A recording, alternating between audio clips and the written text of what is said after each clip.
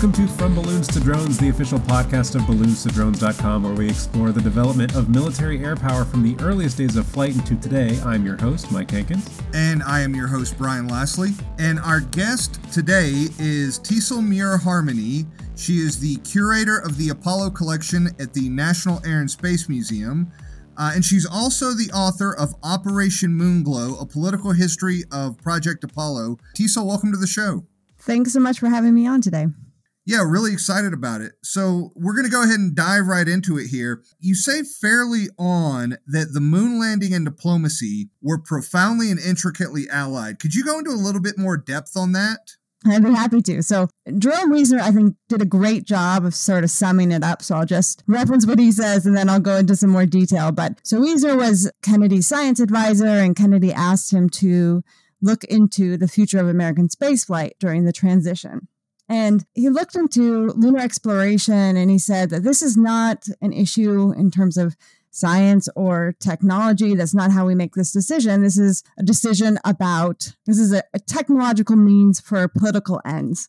He's very, very clear that sending humans to the moon was going to serve the United States' political interests, and it had to be evaluated in those terms. And so this idea that the Apollo program, the moon landing, and diplomacy were really closely related, really has roots in that period of time when the Kennedy administration thought that what they needed to do to serve the administration and the United States' foreign relations interests was send humans to the moon. So why Kennedy decided to invest in lunar exploration was for larger geopolitical reasons. And so I think it's important to really emphasize that point when looking at the history of Project Apollo, and that this is a moment in time when activities in space, so Sputnik or the Soviet Union's launch of Yuri Gagarin, the first cosmonaut, first person in space, impacted the standing of the United States internationally. So space feats had an impact on diplomacy.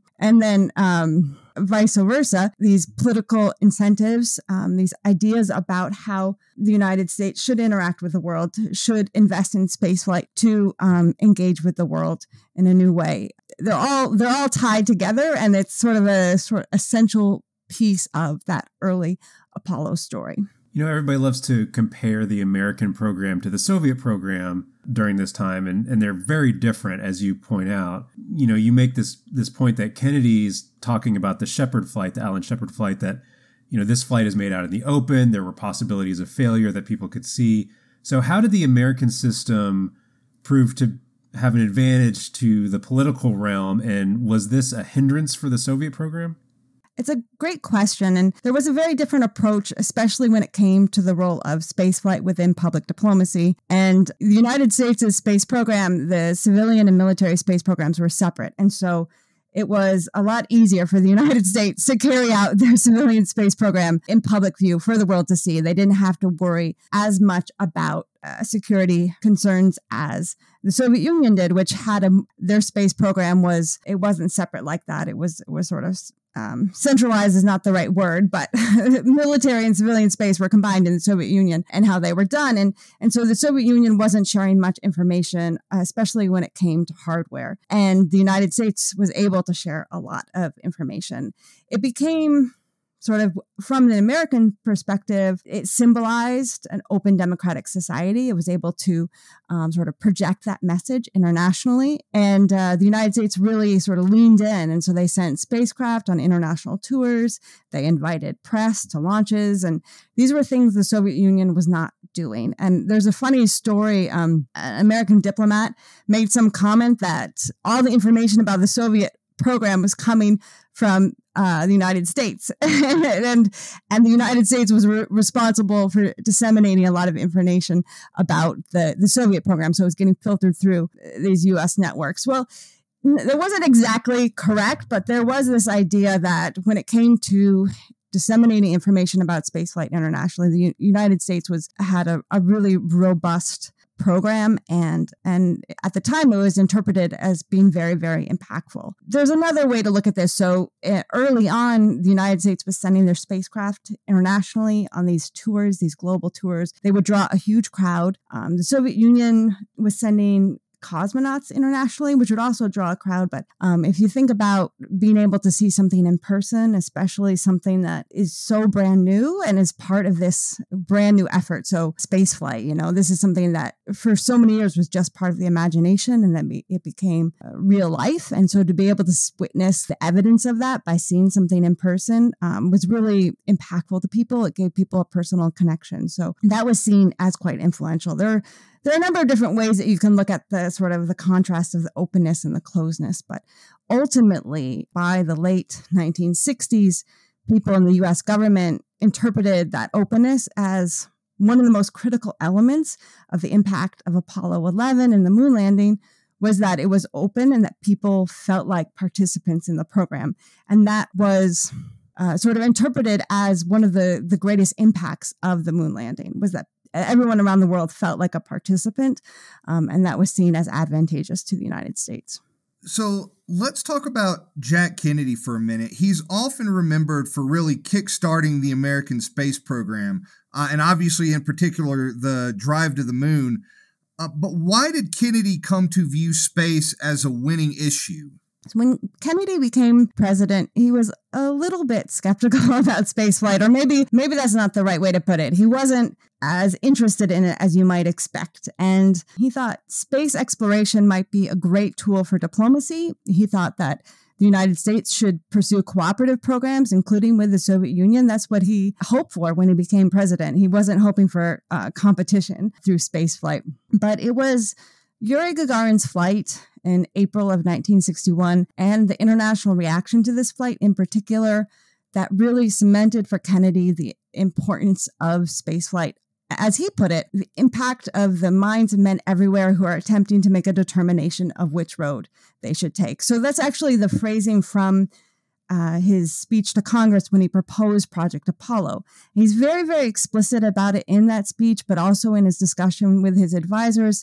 He saw spaceflight after Yuri Gagarin's flight, after Sputnik, really affecting people around the world. He saw the news coverage, and you can get a Life magazine issue from right after Gagarin's flight, and there are all these interviews with people around the world talking about what it means about the Soviet Union, what it suggests about their national strength and their technological capability, and what it might imply for the United States' global standing. So he witnessed all this, and he thought, it's going to have to be space. At first, he thought maybe the United States should pursue something else extraordinarily impressive as opposed to spaceflight. So something like the desalination of water. He asked about that. He asked his advisors about that. But it became clear relatively quickly that it had to be about space, that the United States needed to set some kind of bold goal in spaceflight in order to compete with the Soviet Union at this moment. Yeah, I don't think the first man to desalinate water has quite the same ring to it as the first man to set foot on another planet, but maybe that's just me. There's some really funny ideas of how to compete in this kind of way. And after Sputnik, actually, the United States, we were looking into different types of things that might be impressive. One of my favorite is digging the deepest hole ever. And that's it. I think landing humans on the moon probably has a bit more appeal than digging the deepest hole.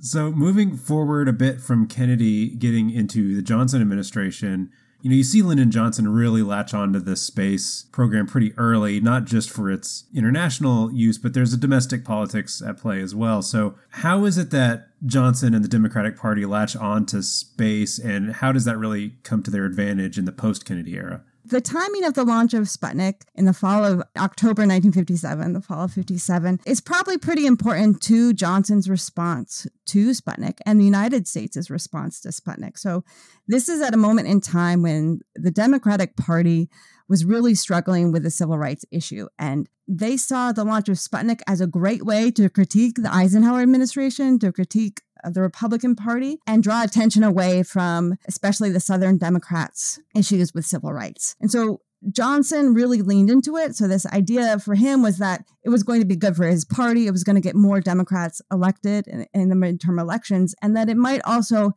help him become nominated for the presidency. And so he really leaned into promoting the idea that Sputnik was a new Pearl Harbor. He called Sputnik, he compared it to Alamo. Whenever he had the chance, he he really understood the importance of media and drama to serve political ends. And so these were not just in terms of this larger geopolitical context. It was really also tied to domestic politics and politicking. So the rivalries between the Democratic and the Republican parties, and Eisenhower really tried to assure to everyone that Sputnik did not indicate that the Soviet Union had greater technology, was more advanced, that there was a national security threat. And he was correct about that, but it didn't quite stick as well as he had hoped. And in part because people like Lyndon Johnson saw his own personal political advantage to framing it a different way.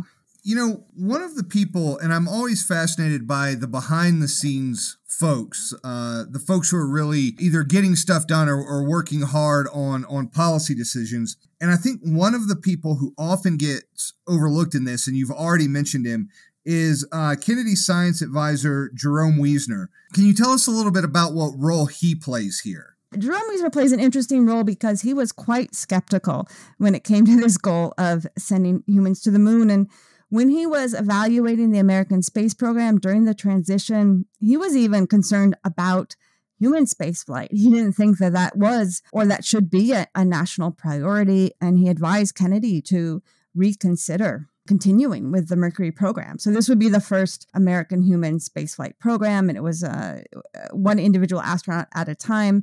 The first launch was in 1961. So this program was already underway, but he warned Kennedy that, if there was a problem, it could negatively impact the United States and that it was expensive and this is not really serving scientific ends. So Kennedy's own science advisor was quite skeptical. And I think that it is so important to remember that context when Kennedy became president, of the skepticism of human spaceflight. In a similar way, Eisenhower also received reports about the cost of sending humans to the moon. Before he left office, he listened to these reports and he said that it was far too expensive. It was not worth the cost. And so in early 61, at the end of 1960, this idea that humans would be going to the moon within the decade was just was not on the table, really. I mean, it was being evaluated, but Eisenhower and Kennedy were very, very skeptical about the cost, and in part because people like Jerome Wiesner didn't think that it served scientific and technological purposes. And he actually told Kennedy that he'd be more likely to support the Apollo program if it didn't. There was not a suggestion that this was for science or technology, that this was a political program.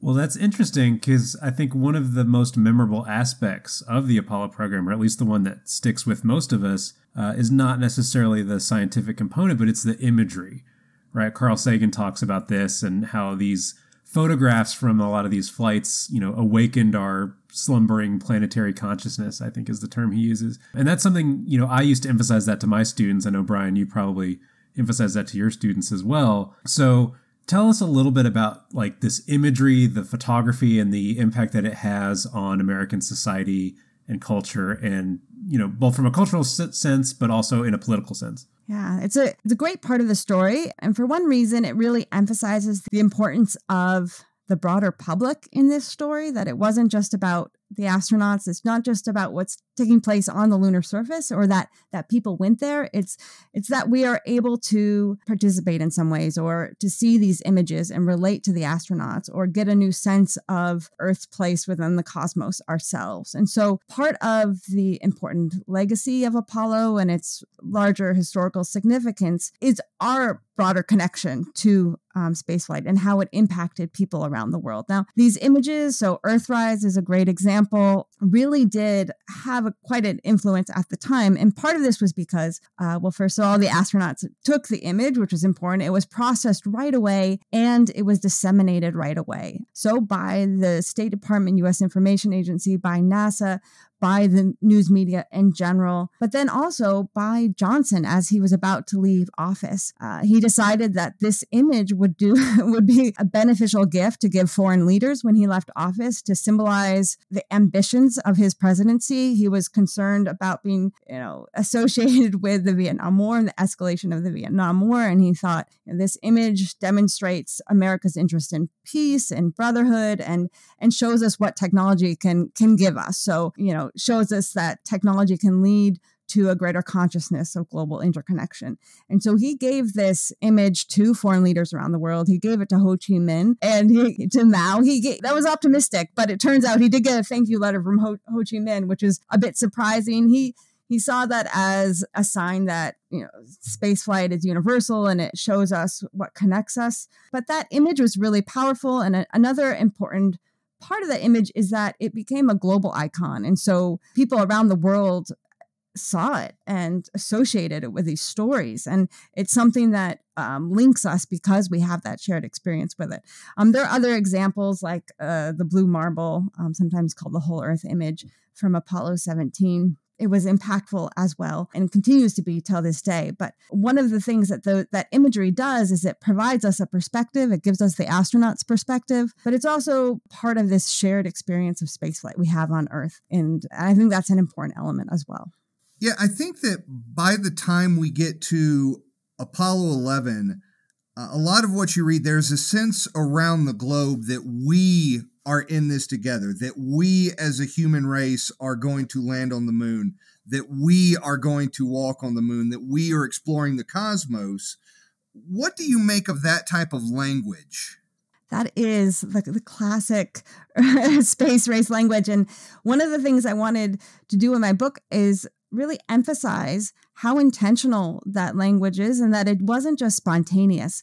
And the global audience for the moon landing wasn't just spontaneous. It actually took hard work of people working within the U.S. State Department and U.S. Information Agency and at NASA and the White House all working together to frame spaceflight as for all mankind or humankind, that the lunar landing was an accomplishment of everyone, that we were part of it. And part of sort of where this framing came from is early on when the United States was promoting its space accomplishments abroad, there was a great emphasis on technological capability, on science, and this emphasis that this wasn't propaganda. This was just the United States wanting to share these things with the rest of the world, this idea that it was, modern and part of the future. But the United States noticed, so these public diplomats stationed around the world observed how people interacted with exhibits and films about the space program and radio and all sorts of media they were producing. And they noticed that it was more effective when the media emphasized that this was for humankind as opposed to this is a symbol of American greatness. And so there was a conscious effort to start downplaying the United States' role in the program and instead emphasize this idea of global participation and that this was for all humankind and everyone was part of this experience. And they saw great returns. And so even before the first moon landing, there were instructions disseminated to all public diplomats. This is how you should talk about Apollo. We should downplay it's an American accomplishment. Everyone knows the United States is responsible for this program. We should not emphasize it because that emphasis might hurt us internationally. So there was a lot of guidance to figure out how to encourage this sense of global participation in the flight. And then that was viewed as one of the most impactful parts of the Apollo program. And it's political significance at the time. So in evaluations of the impact of Apollo 11, the U.S. Information Agency and the State Department really saw the sense of we as a sign that the Apollo program had an incredible impact. They talked about it as a new form of politics, this sense of global unity brought about by this American program. But this sense of global unity could be quite powerful and useful for the United States. And so that's a somewhat long answer, but this idea of we is really, really essential to the Apollo story, but also tells us a lot about the important role played by diplomats within sort of framing how we think about Apollo even today. It reminds me of, when your favorite sports team wins the World Series or the Super Bowl, there's this sense that we won the World Series or we won the Super Bowl. But this was something on a global scale, not seen before, not seen since, and I don't know that we will see it again in the near future, at least. And so this global sense of we, the people of Earth, did this is really fascinating. One of the things that really augmented that sense was in the media coverage of the first lunar landing, there was coverage of the global audience. So if you were watching CBS television coverage, you were watching reporters stationed around the world reporting on the audiences around the world following the flight. If you read the newspaper anywhere around the world, you were reading about that global audience. And so not only was this sort of people watching the astronauts take those steps on the moon and feeling connected to it, but it was emphasized that this was a shared global experience. And so you couldn't really follow the flight without an awareness that everyone around the world was also following the flight with you. And that became such a critical part of the story that one of my favorite stories is when the astronauts came home and they were in quarantine, and Buzz Aldrin, they started watching the media coverage of their flight for the first time. And Buzz Aldrin said to Neil Armstrong, looks like they're having a party on Earth and we missed the whole thing, which I think is a sort of great sort of way to talk about how important what was going on Earth was to that larger story. So it wasn't just about those two astronauts walking on the lunar surface. It was really about what was taking place on the moon and also what was taking place on Earth. I recently read something by astronaut Fred Hayes of Apollo 13, and he mentioned the same thing during Apollo 13, that, you know, the Pope held a prayer vigil at the Vatican. And so there was, again, this global sense of, it wasn't these three astronauts who were in danger, but the entire world was watching and waiting for their safe return. That's true. There was a lot of concern around the world. During that time, there was a World's Fair in Japan, and they actually set up a little impromptu news service in the American Pavilion because people were coming to the American Pavilion for news, sort of also as a vigil.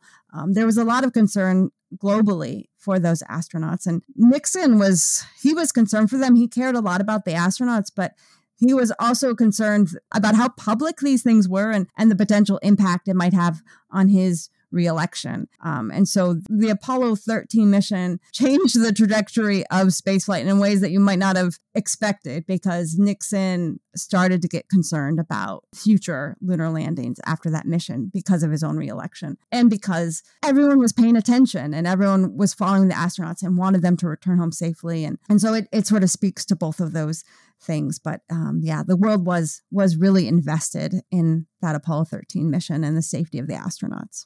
I think we can safely blame Nixon then for the cancellation of 18, 19, and 20. And I'll just have to continue to live with the dreams of what could have been. You don't have to touch that one. Yeah, it's a complicated story with Nixon, but you know, he did love the astronauts. He saw great value in how the popularity of the lunar landing could advance his foreign relations priorities, how it could advance his position within the United States. And so he really leveraged the popularity of the missions and of the astronauts to serve his own political ends. But then he also saw some potential vulnerability as well and was concerned about the cost of the program. And so he really did shift the trajectory of the American space program, and it had a long legacy, let's say.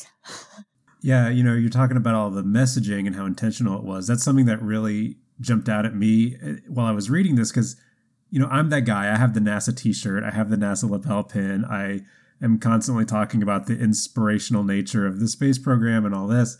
And reading this book, I just realized how much of that was an intentional message that was crafted that I had just internalized, you know, as a kid growing up. And you mentioned Nixon.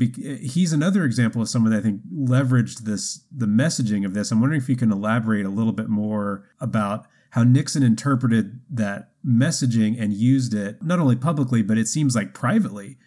He was very excited about the space program, and it had a big effect on him. Can you tell us more about him? He was very excited, especially early in his presidency, about the potential of the space program. And he references the Apollo 8 mission in his inaugural address. He asked Apollo 8 Commander Frank Borman to go to Europe on this diplomatic tour ahead of his own visit to Europe. So Nixon, at the beginning of his presidency, he really wanted to be seen as the peacemaker. He really wanted to find an end to the Vietnam War and improve relations with China. And he also wanted to be more popular domestically. And so he thought, you know, I should travel to Europe and it will show Americans how well loved I am internationally. So he had expected his trip to Europe to in some way support his domestic politics. And so, but to be more effective, he sent the popular astronaut Frank Borman to Europe, visited the same cities, and then Nixon went right on the heels of that trip. And then again, after the Apollo 11 mission, he sent those astronauts on a global tour.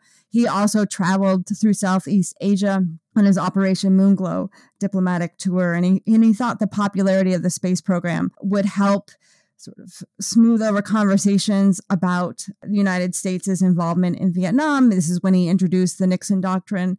So actually the same day as the splashdown, he first articulated the Nixon Doctrine in public. It wasn't planned that he was going to do it that day, but he was sort of, I guess, swept away with the whole experience of meeting the astronauts at splashdown. But he did see a lot of potential in leveraging that popularity, and other people did as well. So President Kennedy is another great example of someone who saw that potential to use spaceflight, not only within this larger sort of grand strategy, but also to serve particular personal political interests. And in a similar way, Kennedy sent a spacecraft ahead of his visit to Paris, and it helped smooth the way as well. But when you mentioned about, the NASA logos and the t-shirts and the popularity of NASA, and it's domestic and it's international. And whenever I travel, I always like to keep an eye out for how many NASA shirts I see. And you see them everywhere around the world. And I've been fortunate to have the opportunity to speak about the space program around the world. And without fail, people will come up to me and tell me about their own personal experience with the lunar landing, where they were, or they'll tell me about their parents' experience for the lunar landing. That this was really an event that touched people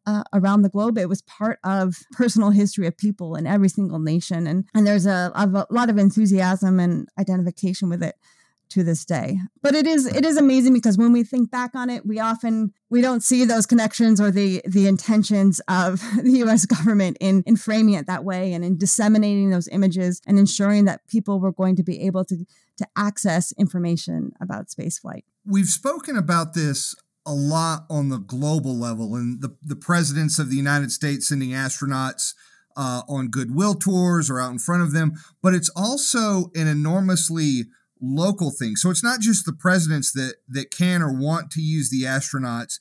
It's U.S. senators, it's U.S. congressmen, all the way down to having, an astronaut in their week in the barrel visiting some public school. So how are the astronauts used, more locally, more domestically? Well, so my work really focuses on the international side of that. So the astronauts did visit schools within the United States in this period. They had a somewhat different experience than they did traveling overseas. So for the most part, the astronauts were received really warmly on their international trips. And, there are a few reasons for this. One of them is that they were generally sent to places where we were pretty assured that they were going to be well received. We didn't want the publicity of the astronauts, having to deal with protesters. But there was a lot of enthusiasm internationally. Within the United States, there was some more pushback, and some of the astronauts were asked to visit college campuses. Picture college campuses in 1969, 1970, and they were asked a lot of questions about the Vietnam War, and many of these astronauts they have military backgrounds. Their friends are serving in Vietnam. It's very close and personal to them, and some of them even expressed a sense of guilt that they weren't there fighting, or that their service to their country was through being an astronaut, because this was part of the Cold War. And this is their service to their country within that context of the Cold War. And so the astronaut tours domestically, they were popular. Many people loved them, but it wasn't a smooth going, I guess you could say, because the United States at this time was really struggling with all these different issues, and especially the Vietnam War. Yeah, I've always found in many of the astronaut memoirs and autobiographies, they will talk about not having served in Vietnam. And you mentioned how some of them felt guilt and some of them felt they didn't do their job or they didn't contribute.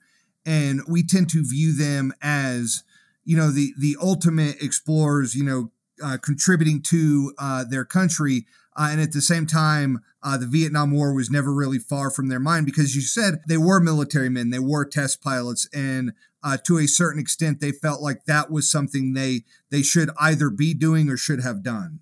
Exactly. And some of them, like Frank Borman, the commander of Apollo 8, was really, really explicit about why he was an astronaut, which some of the astronauts loved spaceflight from an early age, built model rockets or loved to fly. But Borman really clearly expressed that he was there for service to his country. And he thought that was the best way he could serve. And you saw that sort of play out in how well he did in representing the United States when he traveled internationally. And so I mentioned he traveled to Europe after his flight with his family, and he was seen as just an incredible representation of an American. So he was very frank, which is silly because that's his first name, but it is true. He was described the positive way as, he was unscripted, and people really felt like they could trust what he said, that he wasn't just repeating the lines of someone else, that he was there to share scientific information with them. And he really engaged with those audiences. And he also did a great job of going to the Soviet Union, which he did shortly before the first lunar landing, and trying to sort of build friendships with people within the Soviet space program to hopefully lead to more cooperation between the U.S. and the Soviet Union. So, looking at all of these issues so many years later, what do you think the legacy of Apollo really is, and how do you think it should really be remembered? So in a straightforward way, I think Apollo should be remembered as part of global history. We need to start thinking it less in terms of American history and an American accomplishment, and recognize that it played an important role within global history more generally. And one of the things that I emphasize in my book is that it also contributed to the evolution of globalization in this period. And one of the changes in globalization in this moment was this awareness of global interconnection. So the process of globalization had been going on for a while. Goods and ideas and people were traveling around the world at a faster and faster rate. But it was in this period that there was an increased awareness of global interconnection. And I think that the Apollo program and all these associated programming related to it, so the dissemination of information, this global communications infrastructure built up by the United States to ensure this global audience for Apollo, the ways that the mission was covered, this emphasis on the accomplishment being part of all humankind, these global icons like the Earthrise image, all of that contributed to an increased awareness of global interconnection on this Earth and this sense of global unity. And I think that is really important to understand that awareness was not spontaneous, and that there was sort of roots of nationalism within globalism. And I think that the Apollo story is really critical to that larger story of the evolution of globalization. Well, thank you so much for being here. This has been a great conversation. We're about out of time. The book, again, is Operation Moonglow, A Political History of Project Apollo from Basic Books. Teasel, where can we find more of you online? You can follow me on Twitter at, I think it's Teasel Muir, is my handle, or on Instagram as well, which is just Teasel, I think. Maybe it's Teasel Muir as well. I should keep better track of these things. But also, I encourage everyone to come to the Smithsonian National Air and Space Museum in person if they're able to in the fall with the opening of new exhibits, including one on lunar exploration. And part of this story is told in that exhibit. So that'll be opening this fall. Fantastic. Brian, where are you? So you can find me at www.brianlassley.com and still on Twitter at Brian Lassley. Mike, what about yourself? I'm at mwhankins.com or on Twitter occasionally at Hankenstein, spelled with a T-I-E-N. All of us are online at balloonstodrones.com. Our music was created by Jason Davis at Digital Fish Media, which you can find on Facebook at digitalfishmedia.org. If you'd like to send us an email or submit an article for publication, please visit balloonstodrones.com and use the contact submission forms. Thank you all, and we'll see you next time.